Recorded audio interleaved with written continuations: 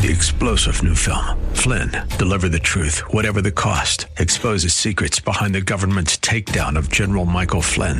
Flynn knew what the intel world had been up to. He ordered the first audit of the use of contractors. This set off alarm bells. He told the truth. He was the most dangerous person for Donald Trump to hire. They had to get rid of Flynn.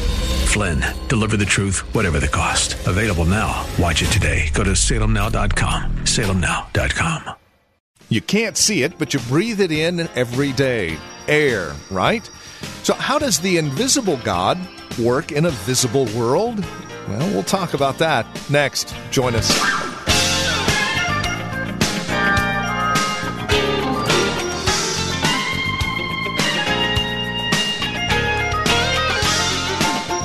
There are a lot of things that we take by faith. For instance, the air that you breathe. We know it's there. We can't see it, but we know it's there. We breathe it in and breathe it out. The same is true with our Heavenly Father. How the invisible God works in the visible world is the subject of our time today and tomorrow as we continue our excursion through the book of John. Chapter 14, verses 7 through 14, taken from our series, The Promise of Heaven. Here's Pastor Phil and today's broadcast of Truth for Today. John 14. Christ has announced to his men that he's going away. He already said, Judas, you're going to betray me. Go do what you're going to do quickly. And so he leaves the upper room.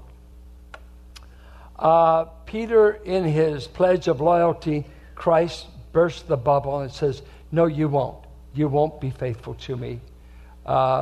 Contrary to your greatest vow and the biggest emotional rush of I will be with you, you won't. You will deny me. Had to be an utter shock to him and the disciples. I don't think he ever dreamed he would ever be capable of doing that. And then Christ goes on to say, by the way, I'm going to go away. I'm going to become invisible. And I'm not going to let my church see me for the next 2,000 years. They didn't hear that, but that's what it's been. And so they're in a panic. Where will you be? How will we get in touch with you? Has this whole thing died? And so in light of this, he tells them, I'm going to prepare a place for you. I am the way to that city. I'm going to go to the cross and prepare that way.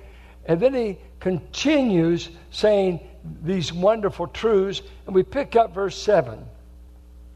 If you had known me, you would have known my Father also.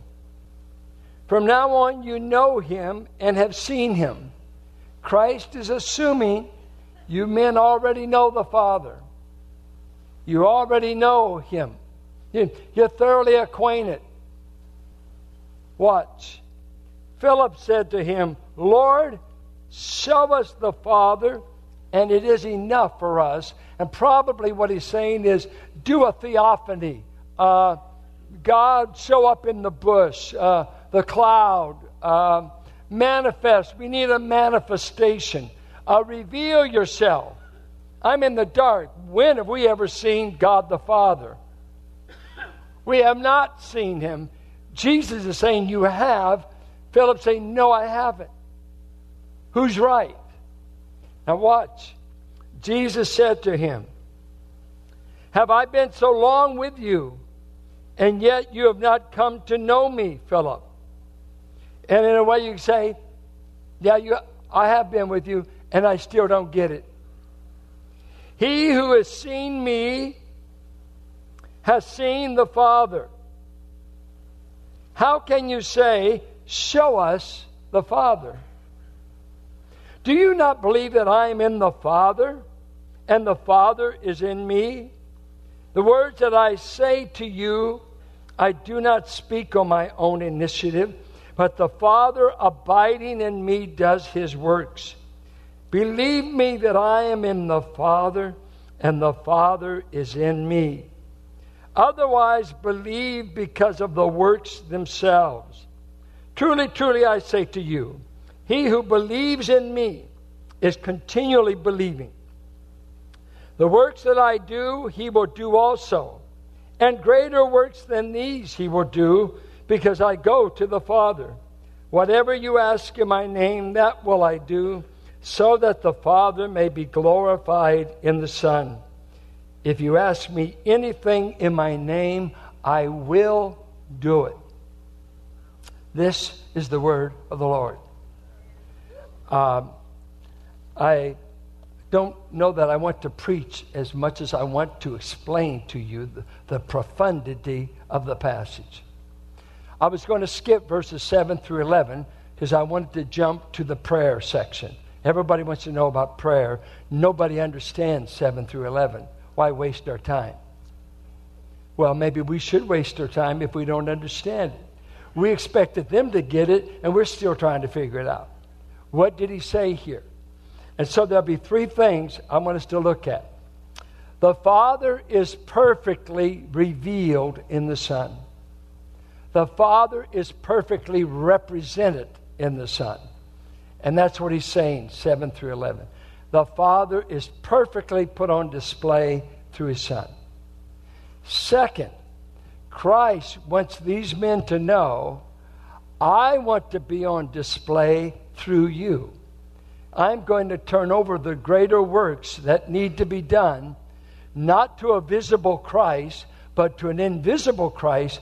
And I want you to perfectly represent and reveal me in the world when I'm gone. Thirdly, just because I become invisible does not mean I will stop working. I will be actively involved working on behalf of what happens on the earth in the throne room of God. I'm going to the Father, and I will send you everything you need to do the work I'm leaving in your hands. Let's first of all look. The Father is perfectly revealed in the Son. And what he says in this passage is, the Father's words, the Father's works, and the Father's will has been perfectly done in the Son. And he's going to go to the cross as the Father has designed it. Every word that Christ taught, he said, the words that I've used are not my own. They come from the Father. The works I've done, why, they've been the works of the Father. I have come to do thy will, O God, as is written of me in the volume of the book. I've done your will. I've never moved on my own initiative. I've never done a single thing in my whole life that ever was not your will to be done. I have perfectly represented you. Perfect representation. So what do we have? We have the invisible God that no man has ever seen. John 1:18. No man has ever seen. What do you do with a verse like this? No man has ever seen God before. Is that true? How many say it's true? How many are guessing? I thought we said Jesus was God. But some of you just said we've never seen God before. What?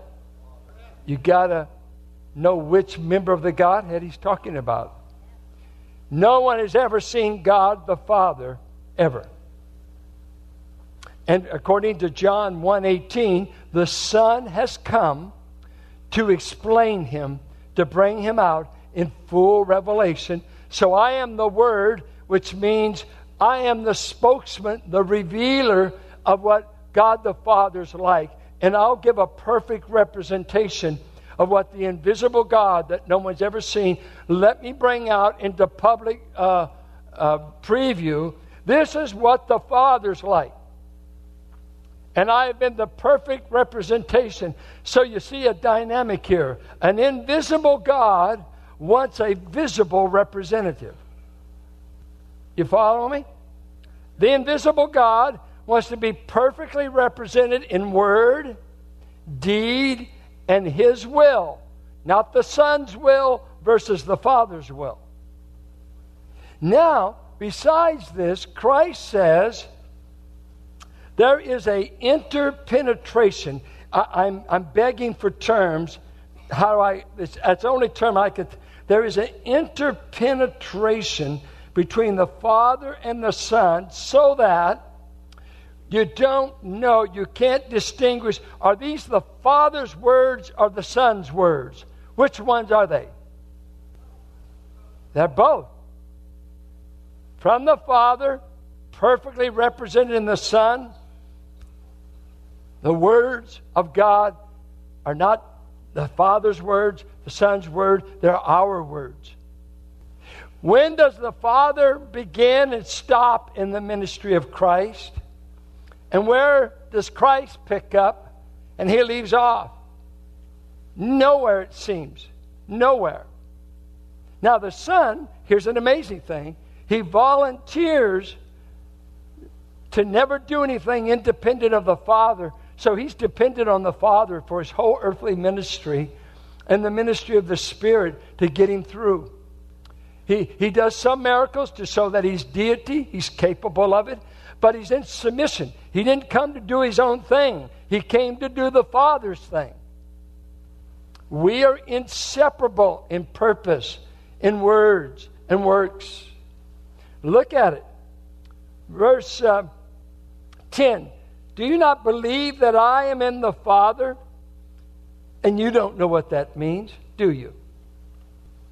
Run up here and tell us what it means.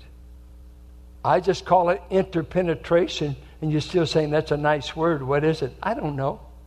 It's the best I can do. If you do better, you have to do it. And the Father is in me. I'm in Him. We share the same nature, the same agenda, the same words, the same works. The words that I say, they're not from me. They're the Father. And where is the Father? Abiding in me. That's what He says. He's abiding in Him. Believe me that I'm in the Father and the Father's in me. If you don't get it, look at the works. The works say, God's working with me. God's working through me. And when you've seen me do a work, you've seen the Father do a work. When you see me say a word, the Father said a word. For I am the perfect representation of the invisible God that you've never seen before. Now, He's going to take that and He's going to transfer it to His people. And He's going to say to them, I am going to be in you like the Father was in me. Look at verse 20. In that day, I think it's the day of Pentecost, when the church was immersed in the Spirit and the body of Christ began. In that day you will know that I am in my Father. Interesting. I don't think you're going to get it in this upper room, but in that day you'll find out how inseparable the members of the Godhead are. At that day. There's a future day you're going to get it. You're going to understand it. And there's something else I want you to get on that day. You will find out you are in me. Do you see that? And He'll explain it in John 15 as the branch is in the vine. As a member of the body is joined to the head. You will be immersed into me, and you will be a member of Christ's body, and I will be in you. Now explain that. Okay, I'm in the Son. 115 times it said in the New Testament, you are in Jesus. And it says that He is in you. Christ in you is the hope of glory. He is in the believer. I'm in Christ. Galatians says you're so in Christ that when God looks on you, He doesn't even see gender, ethnicity, or social status. He sees you clothed in His Son, and He treats you just like He treats the Son. That's why it says in Ephesians, we have all spiritual blessings in the heavenlies in Christ. Everything God wants to give a person, He's given it to us in Jesus. So Piper's great line is that God is most glorified in us when we are most satisfied with all He's done for us in Jesus. If Jesus doesn't satisfy you, God doesn't satisfy you. He's in you. You're in Him. But when I got saved, I didn't start feeling like I felt a rib cage around me or another person around me. No, some mystical way, a union was formed. The moment I became a believer, the Spirit immersed me into Christ, and I've been in Him for all these years, just like you, and He moved in that very moment. Christ came into you. Now, what He's saying, I'm going to leave the work that I've been doing to you, my church, my disciples. And He says, truly, truly, I say to you, he who is continually believing the works that I do, he will do also. That's a big order. But you're going to be doing the work I want you to do. And greater works than these he will do, because I go to the Father. Not because you're greater than your master, but because I will go to the Father, and I will be working up there, and you'll be working down here. So it's going to be a partnership that's going to be formed. I'm going to be in you, you're going to be in me, and here's the amazing thing. As I represented the invisible Father, I'm going to entrust you to represent me. I want you to do my works. I want you to proclaim my word. And I want you to do my will. And you are going to be my visible external representatives. You will reveal what I'm like. You will represent the head. You're the body. He's the head. He'll be up there, as it were, in the clouds. You'll be here on the earth. And I want you to represent me. Now, I'm turning over to you works and greater works. But let me tell you what. I'm going to take you men. I'm going to start a church. And I'm going to be working for you at my Father's right hand. But I'm going to do greater things to you than I ever did in my own ministry. Now, it can't be greater than raising dead people. Can't be greater than feeding the multitudes. His miracles could not be surpassed. What does He mean by greater works? Well, it's really fun when you go on the journey and all the commentaries. Let me give you the best I found, what they say. Then I'll give you the correct view. Most common view is converts. Converts. How many people did Jesus lead to Himself? Did the 5,000 He fed, did they put faith in Him? No, they went away. Jesus couldn't keep a crowd. He could get a crowd, but He couldn't keep it. Do a miracle, feed a bunch of people, you can get a crowd. Doesn't mean you keep them. John 6, they went away. And He said to the men that were there, He said, will you also go away? 12 men were standing around. 5,000 He just fed, and they all left, and they had 12 men. He said, are you going to leave me too? And Peter spoke up. Let's give Peter some great credit here. He said, who else could we go to, Lord? You're the only one who's got eternal life. Everybody can make bread, but only you give a man eternal life. I'm hanging out with you. So, converts.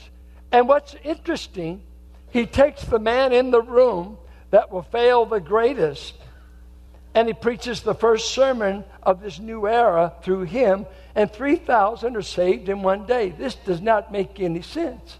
But this is the greater work. I mean, I would have already fired him in the upper room.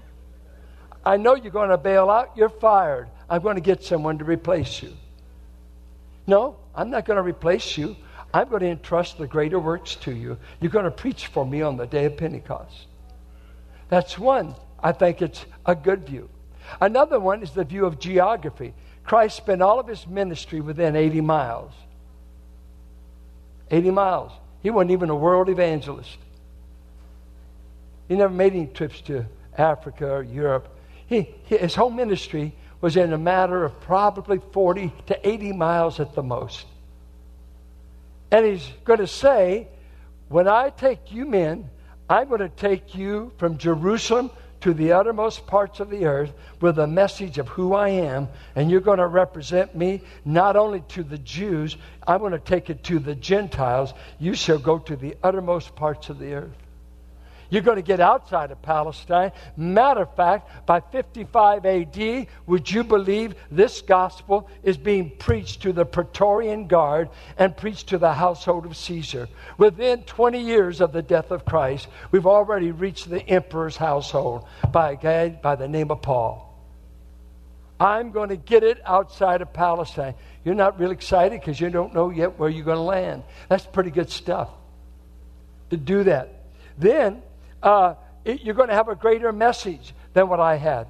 I'm proclaiming I am Messiah. I'm claiming believe on me. But you're going to be on the other side of my cross work and my resurrection and my triumph and my ascension to heaven. You're going to be entrusted with a much greater message. I can't preach, I've died for you, I was buried for you, I rose for you, I'm ascended for you. You will. I'm going to entrust that greater message to you, you men. I'm going to entrust you with my words. I'm going to entrust you with my work. I want you to represent that to the world, all the way as far as you can go. And then I think a fourth view, is it not a greater work that you could be represented through imperfect people? When Christ was the perfect representative for the Father, it happened straight across without any diminishment, without any distractions. But now the Son is saying, I am going to be represented through you. And here's his roster. Good old Doubting Thomas. You want him to represent you? Yeah. You want the former tax collector Matthew representing you? Yep. I'm going to use him. Peter, yeah, I'll use him. James and John, they're better at frying people than reaching people. They're the ones that burn up the town, Lord. He said, you don't know what spirit you're of, you sons of thunder. I didn't come to burn up towns. I came to save towns. Look at some of you rascal hotheads out here. I can't believe God would stoop to use you. He's got to be desperate. And he is. They had a great prank they did at Dallas Seminary. George Rutenbar tells me about it, that on the kind of the chapel for all the grads just at the school, the guys come out and they're wearing their hood and their gown. And if you're a Hebrew major, you're carrying your Hebrew Bible. If you're a Greek major, it's a big formal thing. And they're getting doctorates and masters. And they come out for this very formal, serious moment. And by the time they reach the platform and they get up here to be honored by all the students and faculty, 3 of the students had arranged a banner that came down at a certain moment when they got on the stage, and it came down and it covered them, and it simply said, is this the best the grace of God can do? And some men nearly got expelled because George was there for doing the prank. And I look out, I've been around Christians for over 50 years, and they're not real impressive. Not many PhDs in this auditorium. How many PhDs do we have represented? Go. I want to be sure to see it. We want to acknowledge you. Some of you are like Irma Bombay. She said, I cry when my kids pass the eye test. I mean, we're not all that impressive, and they're sure not impressive here. No church growth expert in all your life are going to pick these 11 losers and bailout artists this night to build a church with. Jesus did. And this is Truth for Today with Pastor Phil Howard. Our time today spent in God's Word to encourage you, to bring you truth for today. If you have questions or comments about our time together, we would invite you to write to us. You can either visit our website and drop us an email, write to us via U.S. mail, or give us a call. Another way to reach out to us with your questions would be to simply record them on your voice memo app on your smartphone and then email that audio to tftquestions@valleybible.org. Our phone number is 855-833-9864. Our website, truthfortodayradio.org. And if you're writing to us, the address is 1511 M. Sycamore Avenue, Suite 278, Hercules, California. The zip code is 94547. If you have questions about the ministry of Truth for Today and how we are funded to air on this radio station, we would love to talk with you. We are listener-supported, quite simply, and no gift is too small, no gift is too large. Whether it's a one-time gift or a monthly gift, it all goes back into the radio ministry, ensuring that it airs on this radio station. So would you consider that as you reach out to us here at Truth for Today? One other note as we close out our time today, while Pastor Phil is the pastor emeritus at Valley Bible Church in Hercules, we are still very much a part of this body. And if you are looking for a church, we would invite you to join us. Now, we know that this current crisis has us all sequestered away. So you can join us at valleybible.org, where we stream our services. Again, valleybible.org. And then, as we find ourselves released from this quarantine, we will be meeting together here in Hercules. And for information, directions, and details, again, visit valleybible.org. And then we invite you to come back and join us next time for another broadcast of Truth for Today with Pastor Phil Howard.